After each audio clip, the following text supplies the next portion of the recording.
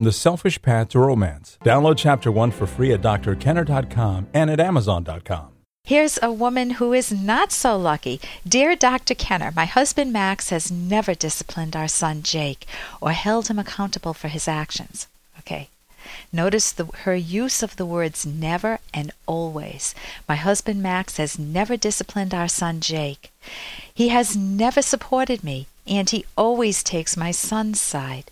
That's always a tip-off to a therapist. There's an always for you. He contradicts me in front of Jake, and they both lie to me on important issues. Jake is now 18 years old, and he's unpleasant to be around. So that's a pain to have a son who's 18 years old and very unpleasant to be around. It's common, but it's not pleasant. In counseling, my husband Max admitted he was wrong and would try harder. Nothing changed. Jake throws a fit. Max gives in because any stress causes him to have a panic attack. Max says he doesn't have the energy to deal with Jake. Max and I recently separated. There are no signs of improvement. I want my 16-year marriage to work. Now see if you believe her. But my thoughts or opinions don't matter. Jake is our only child, and although I love him, I do not like him, nor sadly does anyone else once they get to know him. I blame my husband for robbing me of the opportunity to be a mother. Had I left my husband years ago, it would have been worse. My son would have been bitter towards me. I want to move on with my life now, but I'm having a hard time because I don't want to admit that my marriage failed. Max says he loves me and is lost without me, but his actions show otherwise. Notice you say you love your son, but your actions show otherwise. Counseling is no use.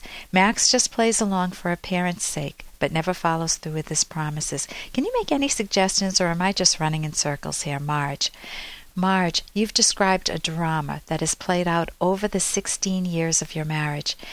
And from your vantage point, Max plays several roles. I heard you set him up as the villain. He robbed you of your opportunity to be a mother. I heard you describe him as an anxiety-ridden victim. So he's not only the villain, but now he's the victim. He's the guy caught in the middle, and he's uncertain of how to parent, and he easily cowers before your son Jake when Jake takes a fit, while you're trying to discipline Jake. You describe him as the good parent. Jake is daddy's boy. You describe him as the bad husband. He's full of false promises. He treats you as invisible. He doesn't listen to you. Now, you give us evidence that this has been a problem for many, many years, maybe for the whole 16 years of your marriage, because you use words such as never and always. Max never supports me. He never disciplines. It sounds like your 16 years of marriage failed a long time ago. You're saying he always takes my son's side. So you're saying on one hand, I want my 16-year-old marriage to work, but my thoughts and opinions don't matter. And you're also saying, I want to move on with my life, but I'm having a hard time because I don't want to admit that my marriage failed. I'll tell you, your marriage failed. It did, right off the bat. You've been living together for 16 years, and I would love to hear what you say under your breath to one another. Maybe not what you say openly. You may say it openly too, but what goes on under your breath? There she goes again. Max might be saying something like, there she goes again. I can't stand her. I'm always the bad one. I'm always the one to blame. She never takes any responsibility. And you're thinking, I can't stand him. He's destroyed my life. You're both trapped in that what's called stinking thinking, that whole network of negative thinking. So I don't think you're in love with Max. He's ignoring your opinions. He contradicts you, and he is, from your vantage point, he's colluding with your son. And I don't even think you love your son, because you fall in love with a character. You could have loved the potential of what your son could have been, or what he once might have been, or what your relationship might have once been, but you don't love him now. So this is a huge loss on your part, the loss of your romantic relationship and the relationship with your son. Now, if you try to fake otherwise, it hurts you. So you don't have to say that I love my son, but you want to be able to ask yourself some questions. Hey, I got to interrupt this because we've got to pay some bills. 30 seconds, that's it. A very quick ad, and then Ellen will be back. Romance. Ugh, I wish guys knew more about what we want from a relationship. Boy, I wish I knew more about what I want. Where's that ad I saw? Here it is. The Selfish Path to Romance. A serious romance guidebook. Download Chapter 1 for free at selfishromance.com and buy it at amazon.com. The selfish path to romance. That is interesting. You want to be able to ask yourself some questions. How did these patterns develop? Did you both want a child? Was Jake planned? When I do the math, it raises some questions. You've been married 16 years and Jake is 18 years old. So you had Jake out of wedlock and you were married 2 years later. Why? What patterns did you and your husband set up early in the relationship? Did you embrace motherhood? Or were you resentful that you had the child out of wedlock, or at a time that you were unprepared to have the child? Were you a loving, nurturing wife and mother, or did you feel trapped into both? Did you feel you had to marry Max? And if that's the case, did your resentment bleed out into your parenting style in your marriage? One of my clues is you use the word discipline. He doesn't help me discipline my kids. And I know that's common, but there's enough information out there on parenting where we talk about not discipline, which synonyms are restricted, closely controlled, and regulated. It means laying down the law, punishing your child, yelling at him, taking away his prized possessions, using sarcasm, belittling him, letting him know who's boss, and using unearned guilt. Versus what? There's enough information out there on engaging cooperation, and there are books on my website on parenting that I highly recommend. My website's drkenner.com.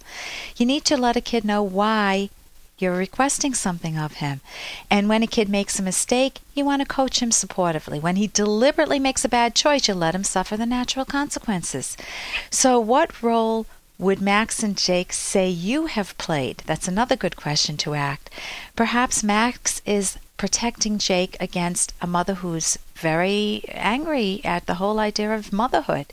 Maybe he's guilt-ridden that he got you pregnant out of wedlock and felt forced to marry you.